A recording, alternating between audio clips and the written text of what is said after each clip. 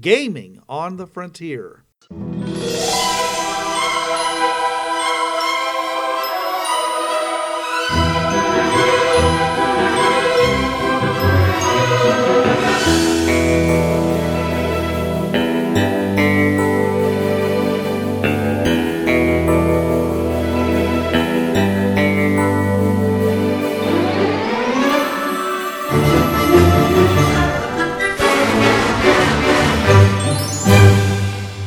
Now your hosts. This is Bruce. This is John. This is Trav. Welcome to Gaming on the Frontier, your podcast of finding out what it's like to live in a world that's beyond your imaginations. So we have to do it for you. The world of pure imagination. Where you too can be a purple glob and get squeezed out in the pressing room. Didn't Disney do something like that? Oh. Yeah. This week we are talking about adventuring on worlds that are far advanced over what we consider to be our present civilization on Earth. We're not talking about the simple stuff like the Buck Rogers stuff. We're talking about really advanced stuff. So we're going to go over all the different things we can think of. And of course, you're welcome to chime in later on our various Facebook and other Discord and other servers to let us know what you think would be something we missed. Anyways, so when you go to these alien worlds by whatever means that you do, by teleportation, by psychic travel, being in an Indian cave and smelling a lot of weird vapors, or whether you go through some kind of a portal system, you find yourself in a world that you may not recognize immediately as being advanced, because things there are in fact so advanced that, well, I don't want to, they're unrecognizable as being advanced. So what does that mean practically? Beyond human comprehension. I don't think that's what we're saying here. We're saying is that sometimes you just don't recognize it as being advanced because you look at it and you say, oh, well, it's this. Okay. For example, you go to a world that's essentially looks like it is the Wild West, down to the finest detail. Like in the Star Trek, well, even more advanced than the Star Trek Shore Leave episode. Yeah, actually, I think Organians would be a good example because they were walking around like a medieval village. No, these are beings of pure light. They're just doing this so we wouldn't be freaked out. Right. So, what I'm saying is that let's say the aliens, if this is in a truly advanced technology, they would be able to do things like capture all the information they needed to in order to recreate an environment, and recreate anything. Like I said, it's an Old West setting. Okay, everything has the right amount of decay on it. All the wood has the right amount of weathering. All the horses, they're the right amount of various breeds. Okay, the dirt is the right granule size. I mean, this could have been originally just a flat, featureless world covered with nothing but bare rock, and like Mars. And somebody just basically comes in and not just terraforms it into having a breathable atmosphere, but literally recreates the environment down to the smallest detail. Yeah.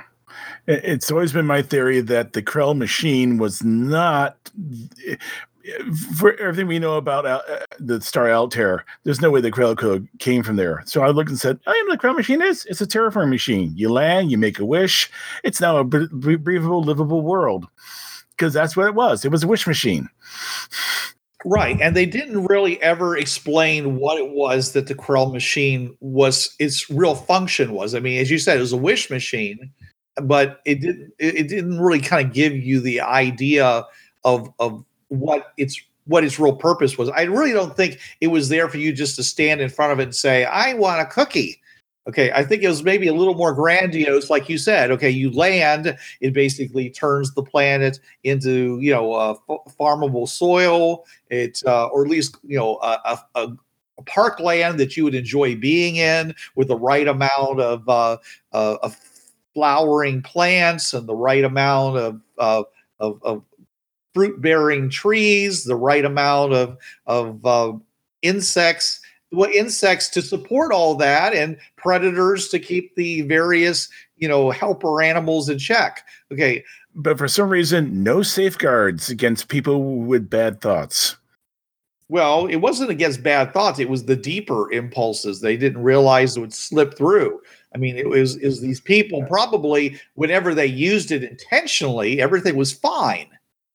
But when you don't set any kind of I guess what you'd say is that there had to be a kind of a gain or a cutoff point where everything below that was basically ignored and everything above it was actually acted upon, and they forgot to do that. Or if they really never tested it with average users, someone went, oh, what? He's doing something better than me. I don't like that. I want to be able to change it. Sir, you can't do that. Can you change what you can do? Yes. Then change it so I can punish him for doing that. Okay, change has been made, and then next day everyone's dead. Yeah, well, that's where you have various. That's where you have admin access and user access and other types of things like that. So, all right. So I basically went through what I thought when I was thinking about this and preparing for this session. I basically broke it down into 3 different major categories. The first category was anything that seems to negate one of the laws of physics or causality. Okay. Secondly, was precision beyond present understanding. Okay. The third one was unlimited energy. Okay. So, which one of these things would you guys like to talk about first? Let's go with the fancy stuff, the stuff beyond the laws of physics. Yeah. Okay. So, because I gotta be honest, a lot of the stuff does fall under what I call tricky science, which means it's not real science. But anyway, it doesn't matter whether it's tricky science or not. It's the fact that it's good. They have examples. Okay. So, like the first one I have here is wearable keys that let you pass through walls, as if the walls, aren't there. But all the rest of the time, and for everybody else, they're solid as rock, solid as steel. So this is kind of like the field. This is kind of like the field pass keys in Incursion. Yeah, or for us older folks, the sizzling brown from Ringworld that lets you pass through the ring walls. Okay. Well, there's another example which was Superman in the television series. He had the ability to use his X-ray vision to actually allow him to pass through solid steel. I thought he was vibrating himself through. No, he didn't vibrate. He was using his. Well, okay. I don't know what the ultimate effect was because it's a television show, but he was using his X-ray vision to do it. Yeah. Basically, the plot was there's a guy who decided that he's going to wait out the statute of limitations and walk scot-free of a major crime, and Superman was going to walk through the wall, that he couldn't see through, by using his powers, and he found something much more clever. And I'm not going to spoil it for you what he was much more clever doing. Right. Well, the point is that he did this. Okay. And so you could do this. Now, there are other ways of achieving this beyond, it's still super science. Okay. But you might not actually dematerialize.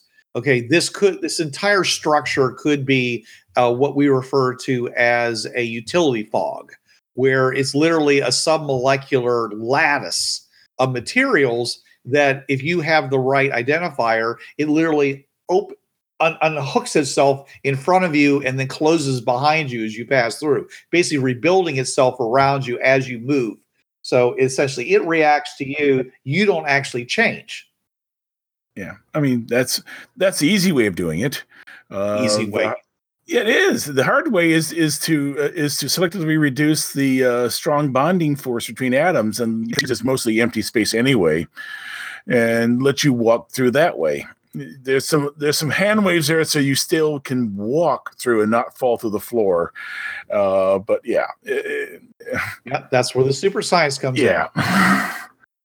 Right. So, and that's one example where, basically you have some form of dematerialization. Mhm. I mean, a lot of the things like the Star Wars, where the ships are going through the shields. They're just passing through the shields, yet the shields are still holding the atmosphere inside these ginormous hangars. But the ships just generally just go right on through like there's no problem. How do they do that? Well, they do. That's all I can say. How well do they work? They work very well. Thank you very much. Yes.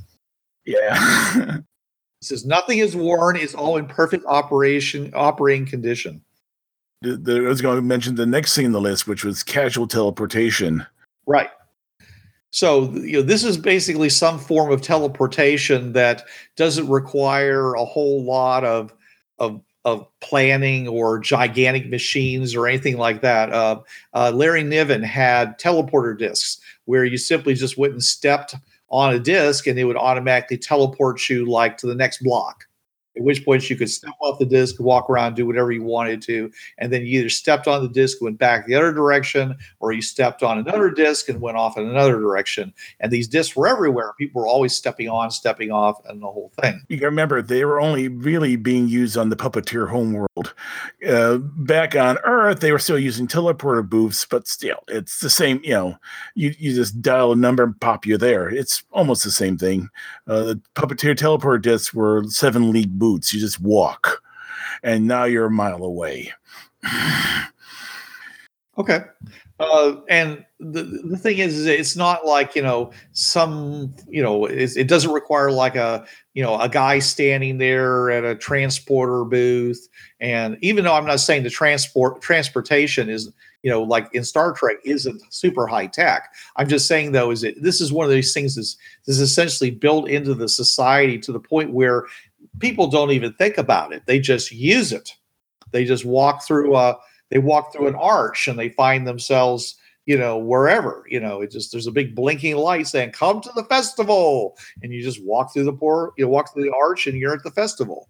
That kind of casual use of dislocation technology. Yeah, Larry Niven actually did a wonderful series of stories about the effects of teleportation and easy teleportation. He's the first one that came up with the idea of flash mobs. Only his flash mobs, people were coming from around the world to go to one spot. So all of a sudden you had like 1,000 or 10,000 people there. Yeah, just showing up and popping out of the booths. He also worked out what the effects would be of teleportation. If you go north or south, you're going to start whacking against the wall because you still have your rotational speed from being near to the equator. And if you go up, you'll get cold. If you come down from a great height, you get really hot. So you have to have some way to compensate for that. Okay. Yeah. Some very large mass in the Pacific Ocean, I think, that would absorb it all. And and he said yourself and the guy out there watching it would see it go badoing, going, oh, something big just came down or went north. And we're talking, yeah. So you might see an effect off in some basically the equivalent of a heat sink somewhere, but the actual individual or object involved never really, was barely affected. So yeah. And that's what we want. We want basically to be able to walk around as if you were just walking around, except that we're jumping tens of feet, miles, leagues, possibly, continents. Or I could see, there's equivalent in Minecraft. It always is equivalent. There's elevators. You step in the elevator, you jump up, you go up a level. You crouch down, you go down a level. Right, but here, here's the point, John, and that is that this is under the topic of negates one of the laws of physics or causality. Okay, so what we're talking about here is where people go and they move these great distances, and they are in fact automatically negating things like orbital velocity and such. Because anytime people do teleportation in any story, whether it's psychic or anything else, you almost never have somebody who basically has an effect as a result of doing it. Yeah, no one goes from the equator to say New York City and goes through the wall because they're moving at about 1,000 miles an hour. Never happens.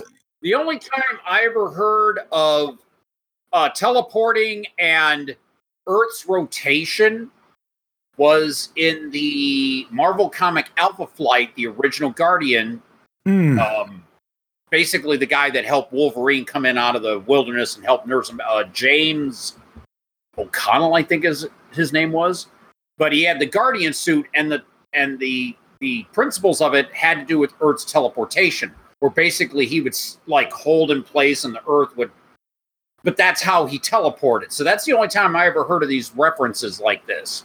Yeah. Well, yeah, because if you're like on one side of the world, you're basically going to the right. And if you teleport to the other side of the world, everything is going to the left because it's rotating.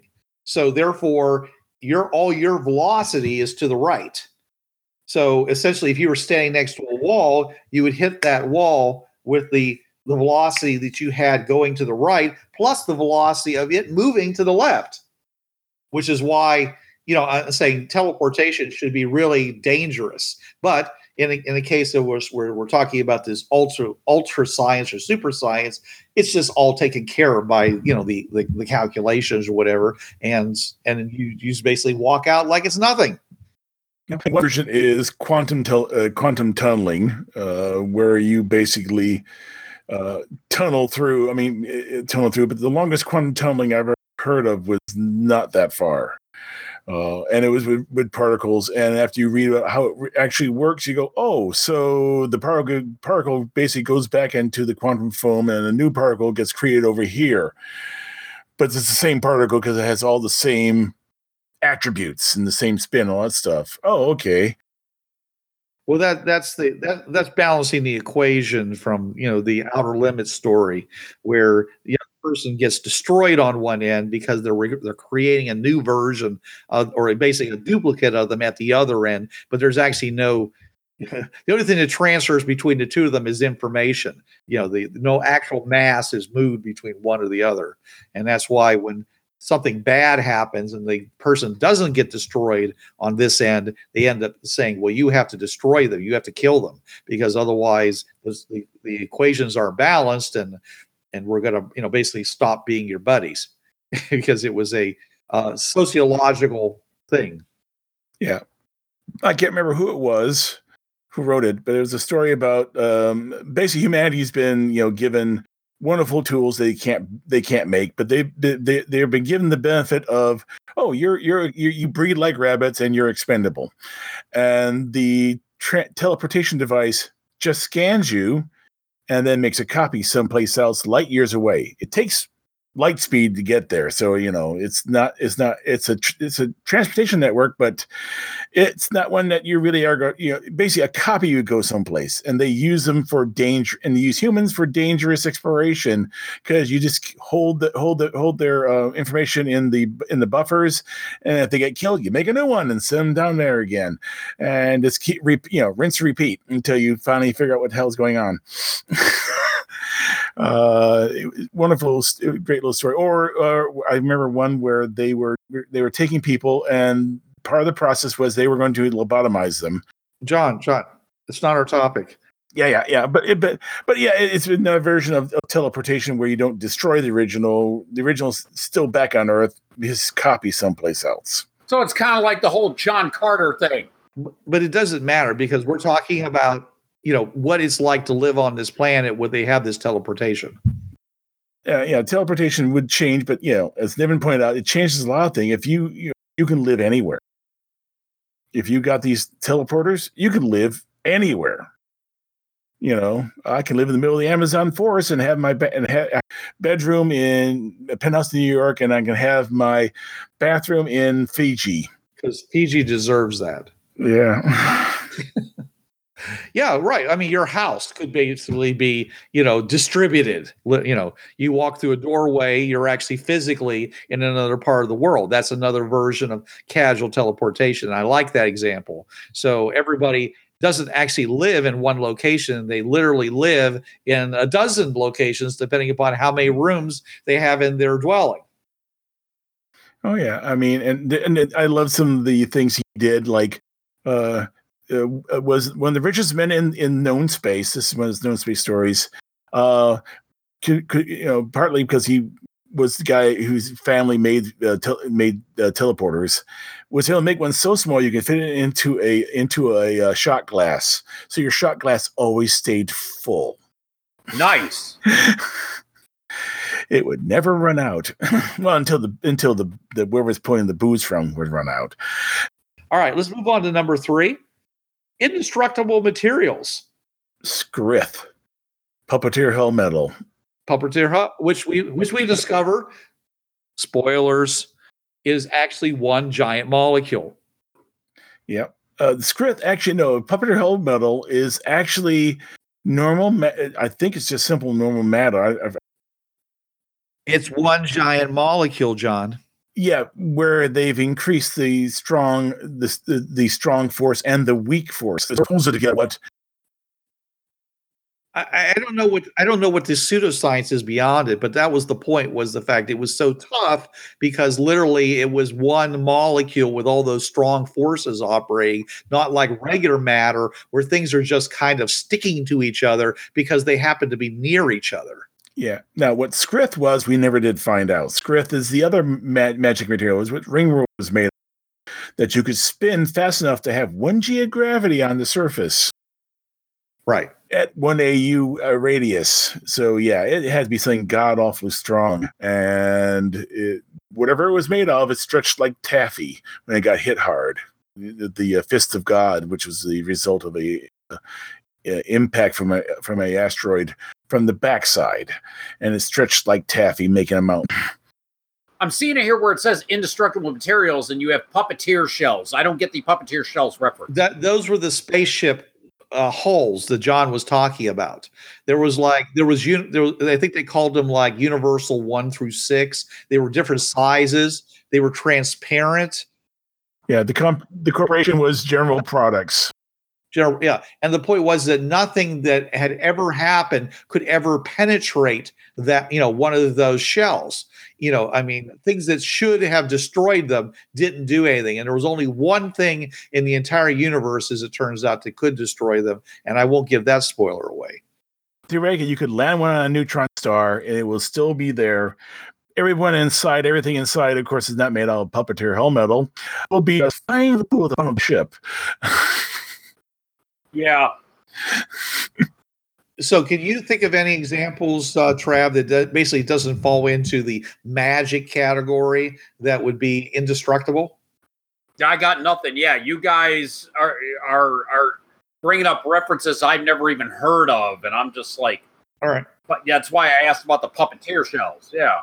Right. If you put the Thor Ragnarok aside, Thor's hammer pretty much is what would be considered an indestructible object. Okay, yeah. All right. Yeah. I mean, if you look in Marvel, adamantium is one of the most strongest things in the Marvel universe. Yeah, those two metals, yeah. I mean, it's kind of a cheat because I'm not sure that vibranium is actually that tough. It's just the fact it absorbs all kinetic energy, so it's kind of hard to penetrate it because everything just stops when it hits it. But adamantium, which was basically the DC version of vibranium that they used in Cyborg and other things, was supposed to be like super, super tough. But the Skylark of Space series, they had a material that they found on these planets. It was interesting. They were all like super science planets, but the cultures were like very aggressive, warlike, almost tribal in nature. So the humans had much better culture, more advanced culture. They had better science. So, but they got there, and their ship, which was made out of like 6 inches of steel, like the battleship, basically got torn to bits by going through a battle. And they're all like, why are you using that crappy, weak stuff like steel? Why aren't you using our, osmonium or whatever? There was actually 3 different versions of it. I think the last one was called Inosom.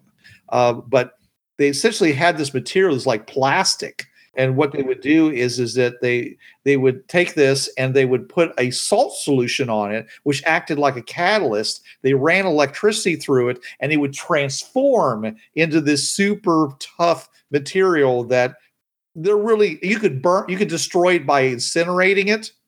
Okay, but that was the only way. You couldn't break it. You couldn't pull it apart. You couldn't tear it. You could only literally vaporize it molecule by molecule, to get through it.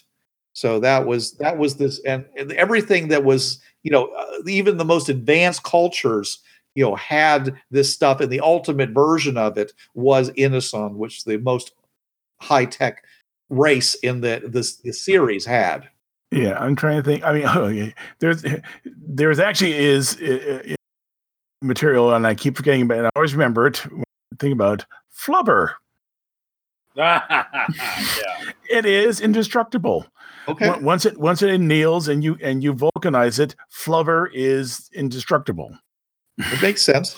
I think the only thing it hurt is heat. But you can tear it. Yeah, and I think heat will hurt too. But you could make a suit out. You can make armor flubber, and those blows just bounce right off.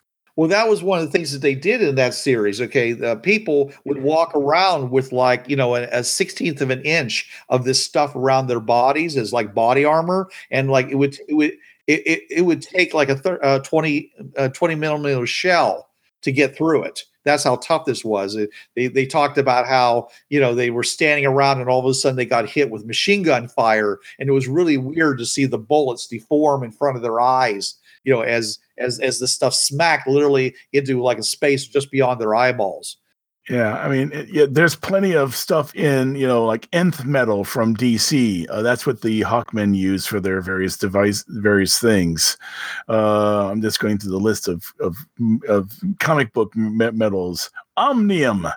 Where is that from? Oh, from X-Men. Yeah. Omnium. It's what is it? That's called indestructible, even though other metals are more indestructible. Nigh invulnerable, says the Tick. Uru, but Uru is, of course, magical metal. Yeah. Stay away from the magic. That's Thor's hammer. Yeah. But it was constructed in the center of a neutron star, so the idea was that that somehow made the material so ultra tough. Ultra dense. But yeah, I'm trying to think other thing. Didn't the Martians have something? I don't recall. I don't think so, but I haven't read the entire Mars series if you're talking about Burroughs. Or plasteel, which is the name sort of tells you everything you know about it. Plasteel. Not really. I mean, steel is plastic. All steel is plastic at the right temperature. It has the toughness of steel. Okay. It's so basically it's carbon. It's basically graphite. It's graphene plates with reinforcements. So that's all I can think of as far as indestructible materials. But of course, if you have indestructible materials, that means that they can be really, really thin. You can make objects out of things. And they can be really big, but they don't use hardly any materials at all because they're made out of indestructible materials. So you don't need you don't need to make walls 3 foot thick or whatever because it just takes a film. As long as it has the requisite stiffness that you need for other types of things, your entire ship could be made out of something with the weight of a soap bubble. Yeah, and if it doesn't have any drastic thermal expansion, you don't need seals. You just make everything airtight. Door closes, it's tight. There's no need for a seal, so you sell that weakness right there, not having to have a seal there. Some sort of seal material like rubber, whatever. Everything's designed to fit perfectly, and it doesn't vacuum weld, so you're not stuck in there forever. Oh, that would suck. Yeah. But that's where it's nice to have these kinds of things where you basically put down some kind of material and then you go through some transformational process like they did in Skylar to Space, because what they did was that they said, well, oh, how much do you want? Our ships have a 1/4 inch. He says, well, we got 6 inches. Everything's designed for 6 inches. Let's just, put 6 inches of this stuff. And they're all like, okay.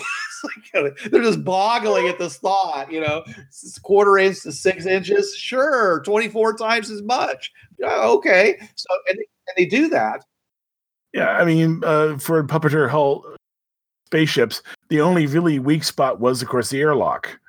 Because it's the only thing they actually had to have seals on the door, because they actually couldn't make them airtight. So that was the only weak spot on a puppeteer ship. But they had another way of defending themselves, which they later used in the Throne of Ringworld. They suddenly realized, we can defend our ships a different way. In fact, they defend the ship that way in Ringworld, and we'll wait until we get to that one. No spoilers, not yet. To continue what I was saying is that so after they made this stuff, it was basically like plastic. They then cut out the holes they needed for all the fixtures and to put the sensors through and all the various the airlock fixtures they needed to attach the airlock and everything. And then after they got done with all that, that's when they flashed it off into this material, because after that they couldn't cut it. They couldn't burn. I mean, it was done. So you wanted to be sure you were absolutely happy with everything before you ran that final process. And what happened was in the story, at the end of the first book, they're in a combat, and the bad guys basically go and turn on some kind of ray on them, and it causes all their gun barrels to literally melt and just bend over. And they're like, well, okay, we're screwed now. We can't fire. We can't do anything. And the captain says, we can do something, and proceeded to use the entire ship as a projectile and just ram it through that 1/4 inch of material that was on all the other ships, because apparently moving at a high enough speed, even indestructible materials would get a hole in them. Makes you wonder why they never put warp drives on photon torpedoes so that they can hit things. I always wondered about that. And then of course we see and folks, it's been a year, no spoilers here about episode 8, the big scene, with the ship, great scene. I wish they'd done it more. It would change everything if every small little speeder the size of the Millennium Falcon could suddenly turn itself into a destroyer class, weapon. Problem is, it's a suicide run. That's why nobody did it. Well, also, if the ships have their shields up, it doesn't work, because you see that happening in the prequel one with Rey, not with Rey. The one where everyone dies. Oh, Rogue One. Okay, no. Brain. Yeah, Rogue One. Yeah, Rogue One. Yeah, Rogue One. Yeah, because they're busy trying to hyperspace out, and here comes the Imperial destroyers, and they bounce off the shields at hyperspeed. So once the shields are up, and that also makes no sense. Okay, how could their shields be possibly tough enough to deflect something moving at hyperspeed? It's all magic, guys. Sorry. Everyone take your right hand, hold it out, wave real hard. Right. Okay. So let's move on to number 4. Items that exist in a miniaturized state until needed. So, mass reduction as well as mass reduction probably occurs as well, or it seems that it does. So there's 2 really good examples of that. One was a movie that was then nicely novelized in an entirely different way called The Fantastic Voyage. Yep. I remember the animated series, yeah.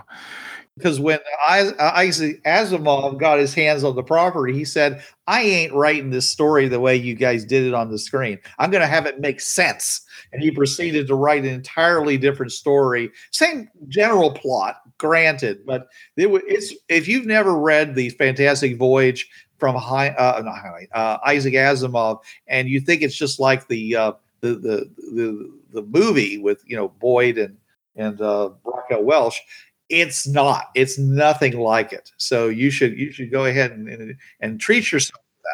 Yeah, he did point out one fact. They need to get the Proteus out.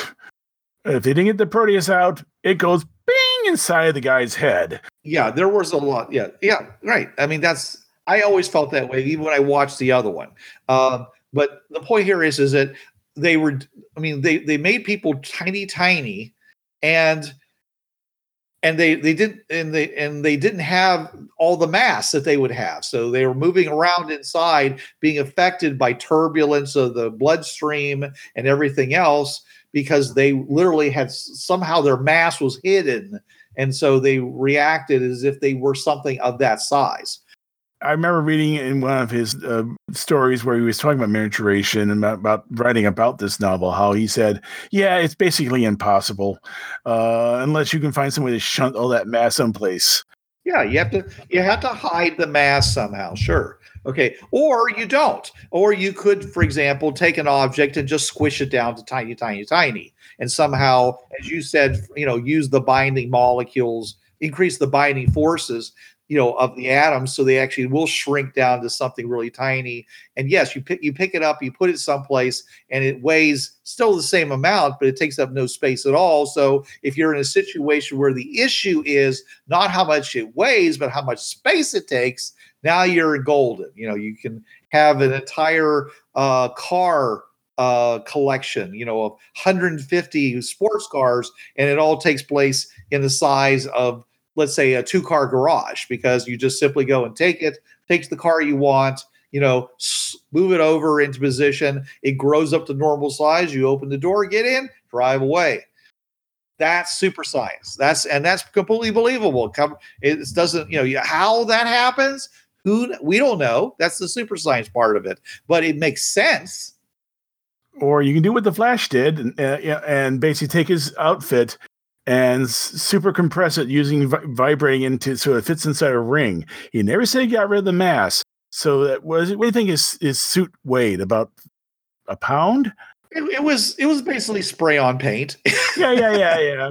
I mean, come on. All superheroes in comic books are basically naked. We all know that. Okay. No costume ever fits that tightly unless you literally paint it on. I mean, the whole thing with mass reduction right now, the big thing that a lot of people will relate to as far as this particular topic is the 2 Ant-Man movies that came out. Ant-Man and now Ant-Man and the Wasp, which just came out as of this taping like a month ago. And Perky Goth, on my show and Maysville co-creator, went to see it, loved it. She goes, if I do go into one of your superhero campaigns, I want size changing. And then she looks at me and says, if you shrink below the size of an air molecule, how do you breathe? And I look at her and say, they've only been asking that question now for the past 60 years in comics. We don't have an answer yet. You have to bring your own air with you. It's the only logical answer. And that's what they did.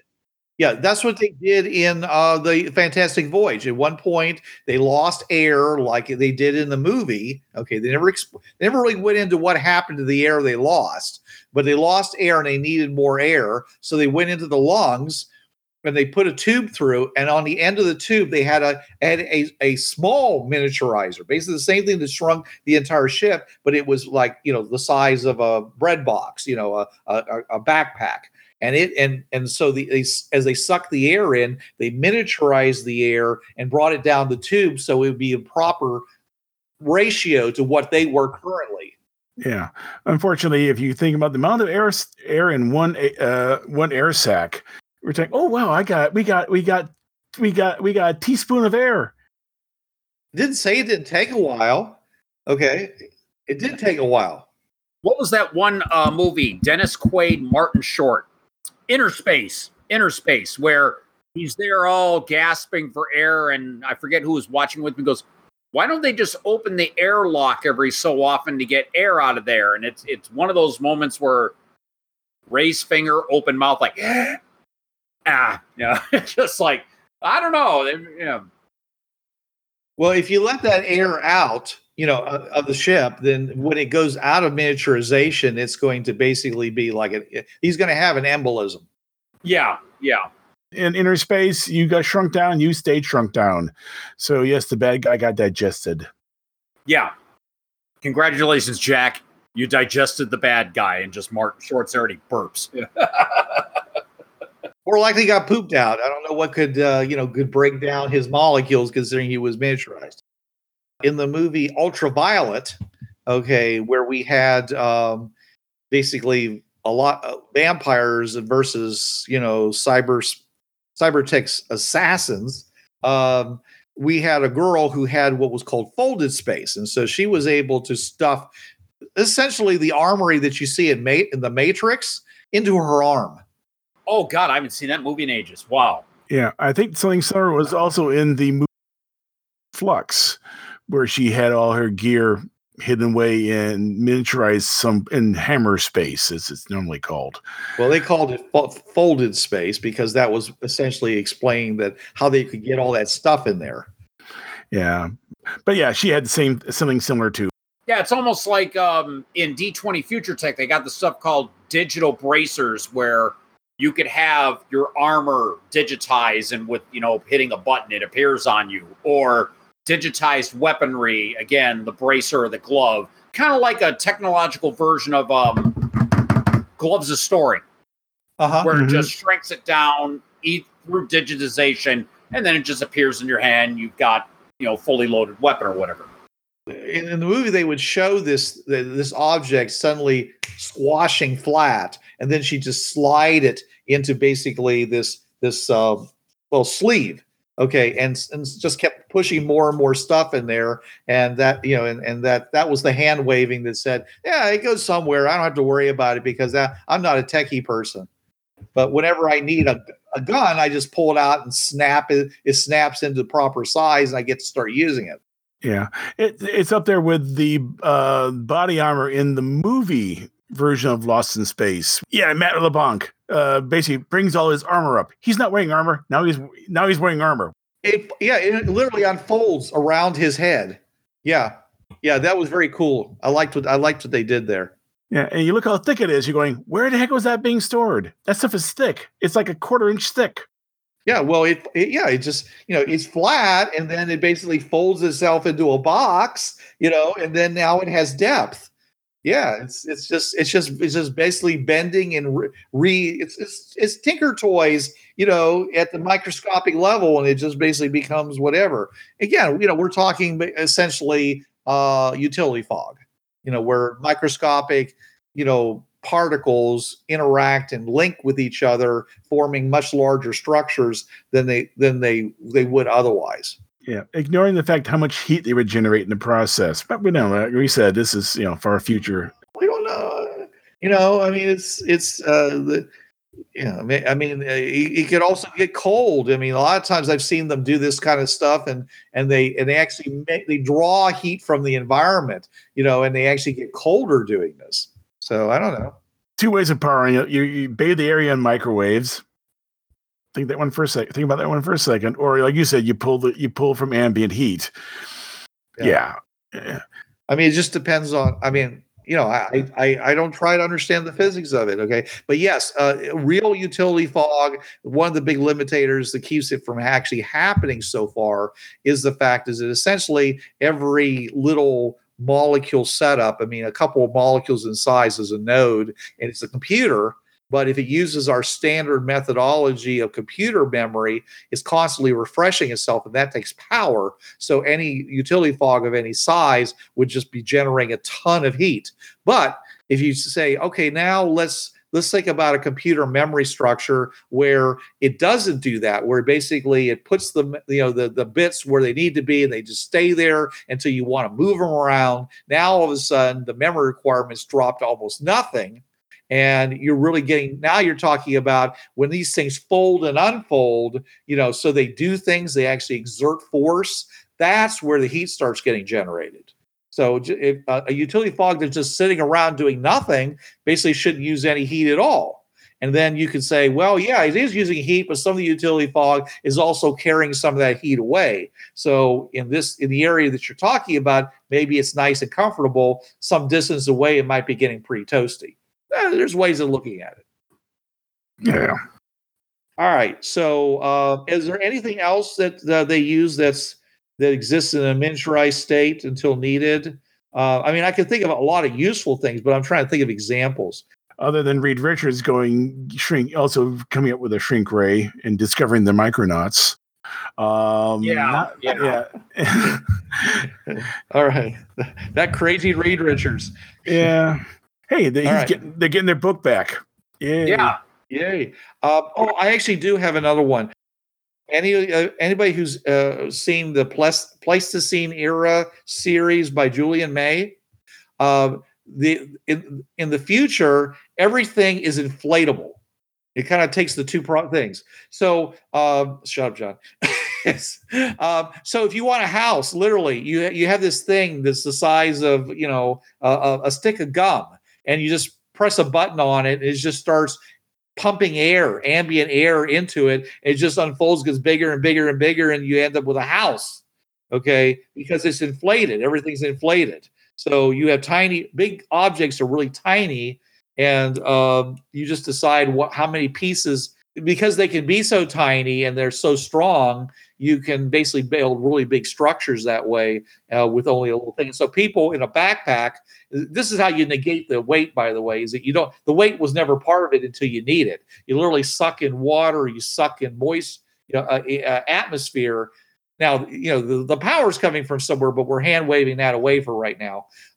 And you just make whatever things you can literally make a building out of something the size of a brick, because it just, as you were talking about, John, it just unfolds and unfolds because it's actually inflating, because the material it's made out of is so tough. It's that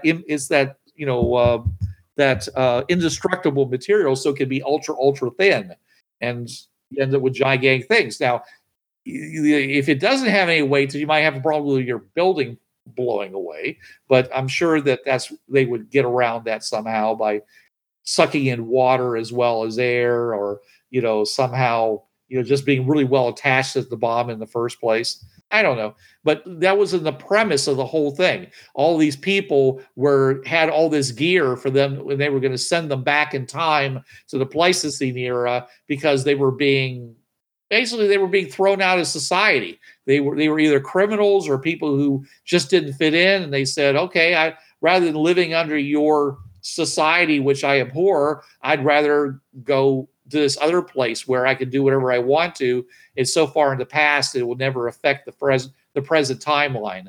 Yeah, but I want all my gear, of course. Yeah, when you mentioned that, I'm reminded of the other place I've seen that kind of technology, the unfolding thing. Capsule Corporation from Dragon Ball. Okay, I'd never see that. Yeah, basically, right. They have these little capsules, and each one has different vehicles or different things. You can get a whole building out of one, and poop, there it is, and it's all based on something called Dino Caps. Oh, okay.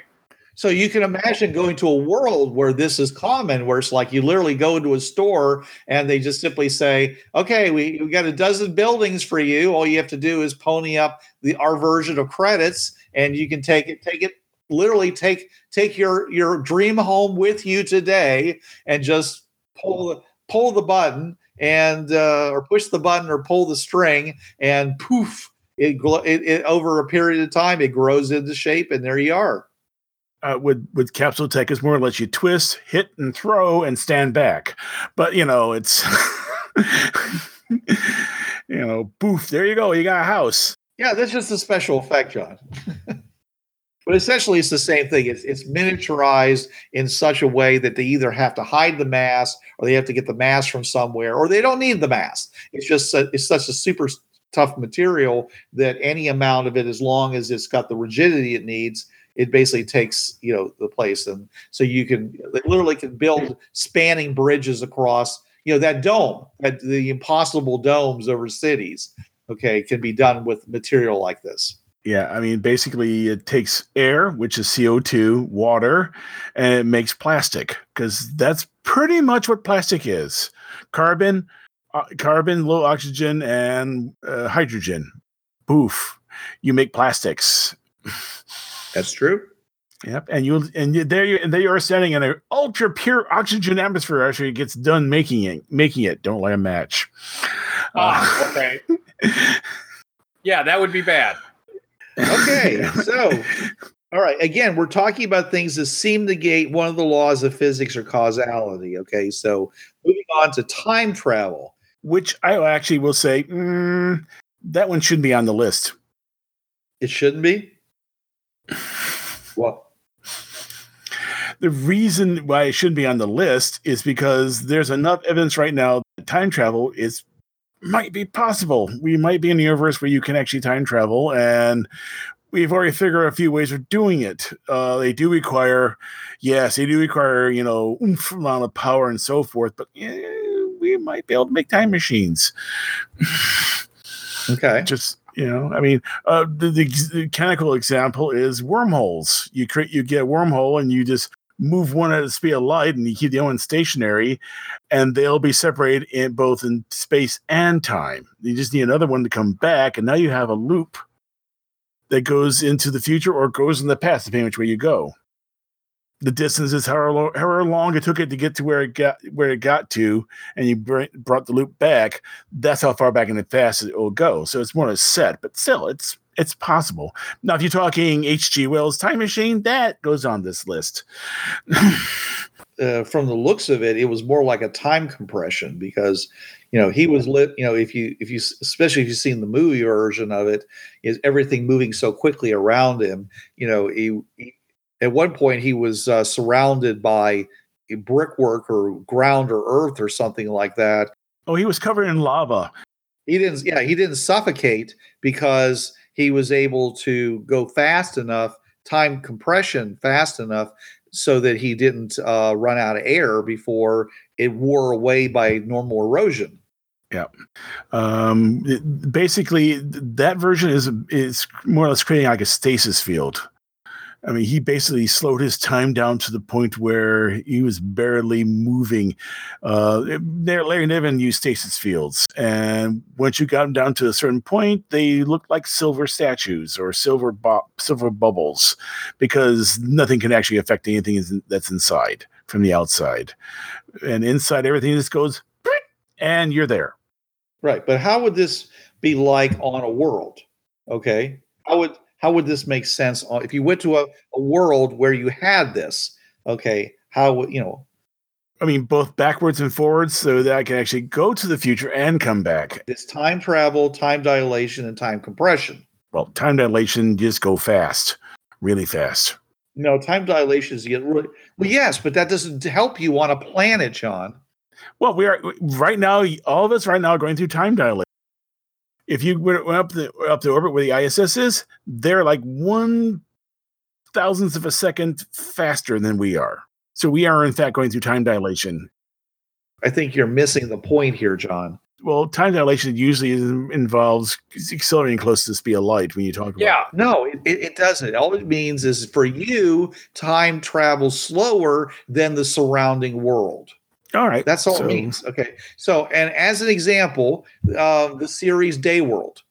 Mm-hmm. Ooh, Philip Jose Farmer. Yes. Where there were so many people on the planet that the planet couldn't support all the people. So they said, okay, we're going to divide everybody in this groups of 7. Okay. Not there's 7 in a group. I mean, there's like the world is split into 7 parts.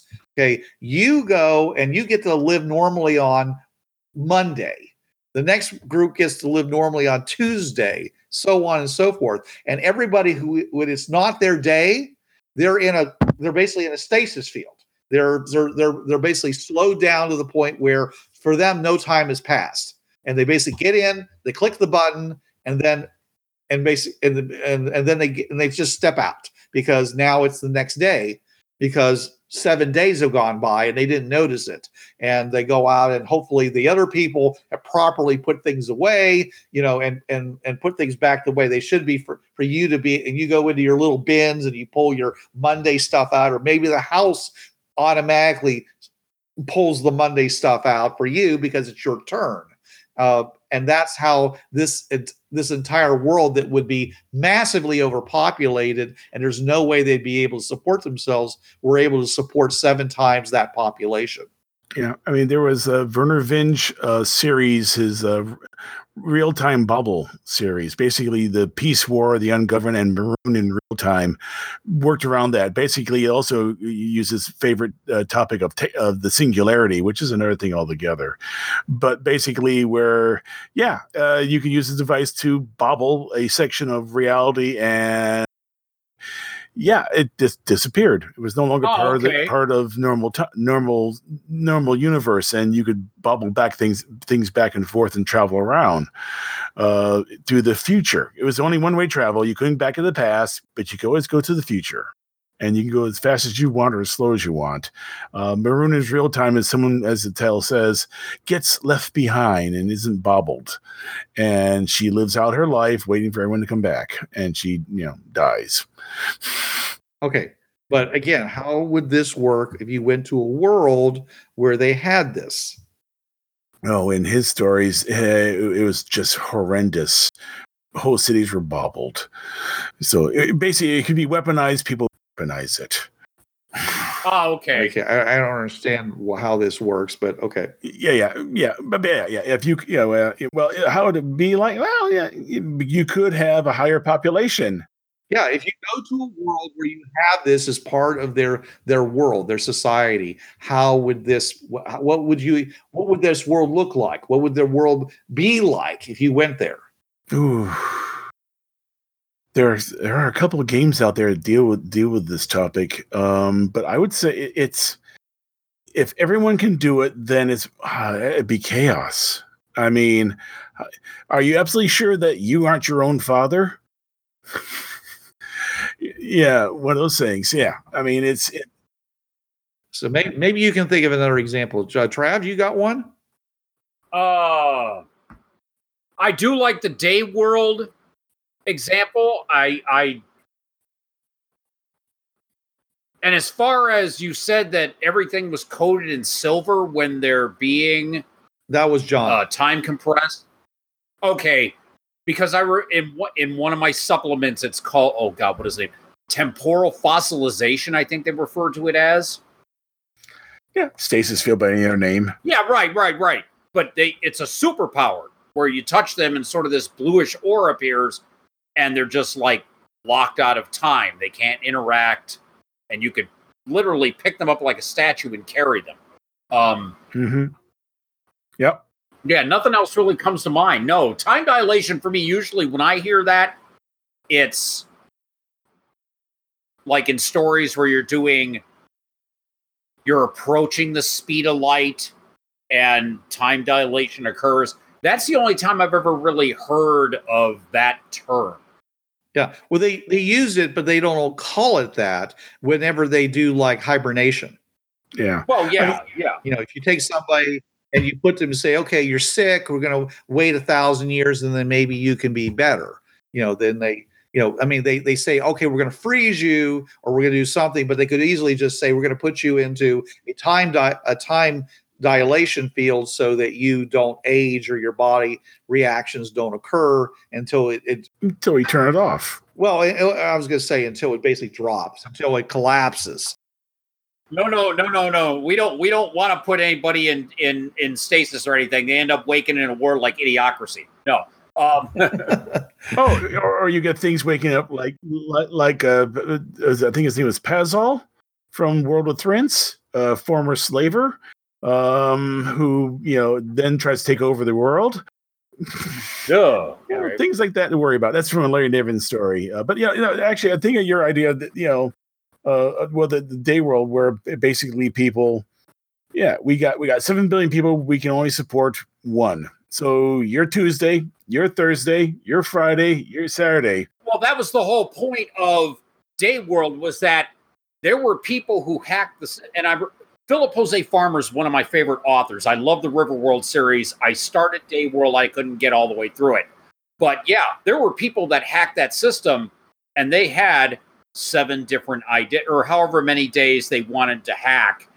And so these people would be living all week long, dodging the system, knowing that if they got caught, they were done.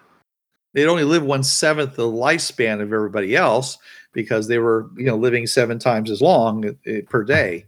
Yeah. So all of a sudden it's like, you're looking really, you're getting gray. You're only 20. What's going on? This is Bruce Sheffer saying there are a million worlds out there, so go explore them. And this is Trav. There's a reason why it's called gaming. It's for having fun. Gaming on the Frontier podcast is wholly owned by its hosts. It is released under the Creative Commons 3.0 license. No commercial reproduction and any use of any element of the podcast must be attributed to the Gaming on the Frontier podcast.